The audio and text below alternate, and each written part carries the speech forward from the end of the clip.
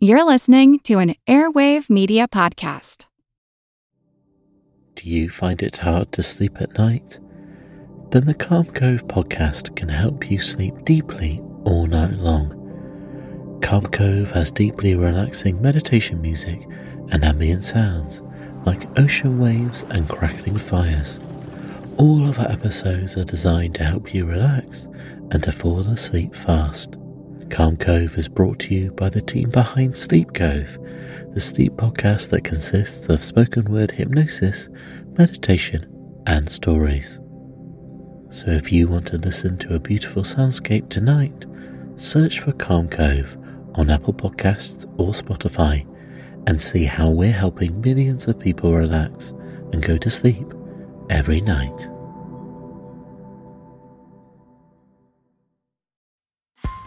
Have you ever wondered who the Mary was from Bloody Mary? If the Loch Ness Monster was real, or if Ouija boards actually worked? On each episode of the family-friendly Unspookable, we look at the histories and mysteries behind your favorite scary stories, myths, and urban legends to get the real stories behind the scares.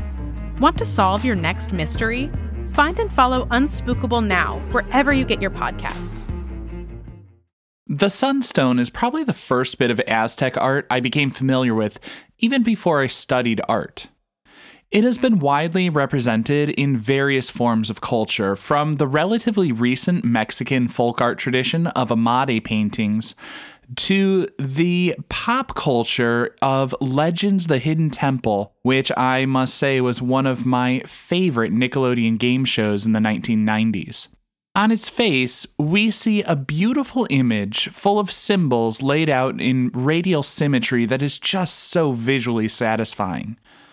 But as we look a little closer and get to know the symbols, this stone image is a lot deeper and heavier than I realized. I feel like who art Ed? We'll try to spice it. Who art it? Mr. Wood art Ed me. Good. Either way, it's ambiguous. It works on so many levels. I know. That's off to a great start. Welcome to Who Arted, where we explore visual arts in an audio medium. I'm your host, Kyle Wood, and for this week's Fun Fact Friday, we're going to be looking at the Aztec Sun Stone. The Sunstone is also sometimes referred to as the calendar stone, but it wasn't intended to function in the way we use calendars today. The image is a representation of Aztec mythology describing 5 consecutive worlds of the sun, all carved into an elaborate radial stone glyph. While the calendar stone was not used to mark the passing of days and months, it does have a date represented at the top.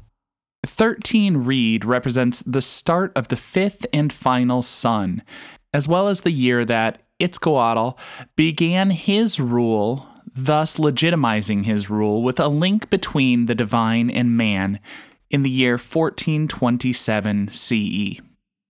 When the sunstone was discovered, it was flipped upside down. It's believed that the Aztecs may have flipped it upside down in order to prevent the final cataclysm, the fall of the 5th sun.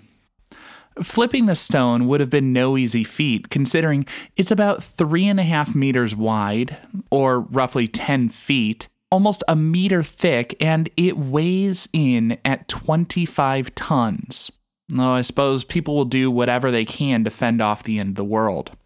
Now, putting this into a historical context, remember that this stone was created in the 15th century, and the late 15th century was when Columbus and other European explorers began to make contact with the Americas. Around 100 years after the stone was created, the Spanish conquistadors did effectively end the Aztec civilization, so their apocalyptic notion of the 5th sun being the final really wasn't so far off. While the sun didn't fall to the earth, it was the end of their era. The figure at the center of the sunstone may be the sun god Tonatiuh, the day sun, Yohuala Tonatiuh, the night sun, or the primordial earth monster Taltecutli. If it is Taltaglutli, the Earth monster, it would be representing the destruction of the Earth after the fifth and final sun falls. The tongue resembles a sacrificial knife, and the positioning of that tongue sticking out is said to represent the god's bloodthirsty desire. Scholars believe that when the Sunstone was installed, it was laid face up, flat on the ground, and would have likely been anointed with blood sacrifices. 4 points around the central figure represent the 4 previous suns: jaguar, wind, rain, and water going clockwise from the top right. Aztec mythology describes 4 eras in which suns replaced each other as the gods Quetzalcoatl and Tezcatlipoca fought for control of the cosmos. To the left and right of the central face, there's a jaguar clutching a heart. This is meant to symbolize the earthly realm. The band around the sun contains symbols of the 20 Aztec days. That's where the calendar connection comes in. Surrounding that, we see another decorative band, and then another filled with symbols of jade and turquoise. Jade and turquoise were the colors of the heavens, but also symbols of the equinox and solstice. Equi meaning equal, the equinoxes are days of equal amounts of sunlight and darkness. The solstices are days of quite strong opposites. The summer solstice occurs on the day when the sun will illuminate the sky for longer than any other day of the year. The winter solstice, on the other hand, marks the day of the least amount of sunlight, making it the longest night in the year. It's interesting how the sunstone itself is loaded with all of these symbols, but the way that it was utilized also feels very sort of symbolic and metaphorical, as it was created at the start of the fifth and final sun. And as I said, Aztec mythology was about the final sun being the end of civilization, as the sun would come crashing down to the earth. And in a way, that prophecy was fulfilled as the sun stone was flipped, putting the sun to the earth, as the Aztec civilization gave way to the Spanish conquistadors in the early 16th century. Do you find it hard to sleep at night? Then the Sleep Cove podcast can help you. Hi, I'm Christopher Fitton, the voice and clinical hypnotherapist behind Sleep Cove.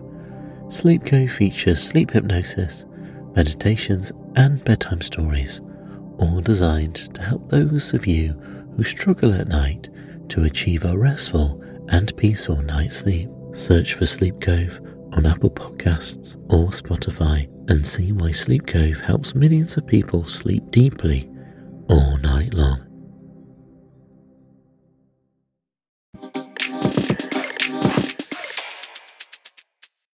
I'm proud to say this podcast is a part of the Airwave Media Network. There are a number of great podcasts that will help you learn something new on Airwave Media.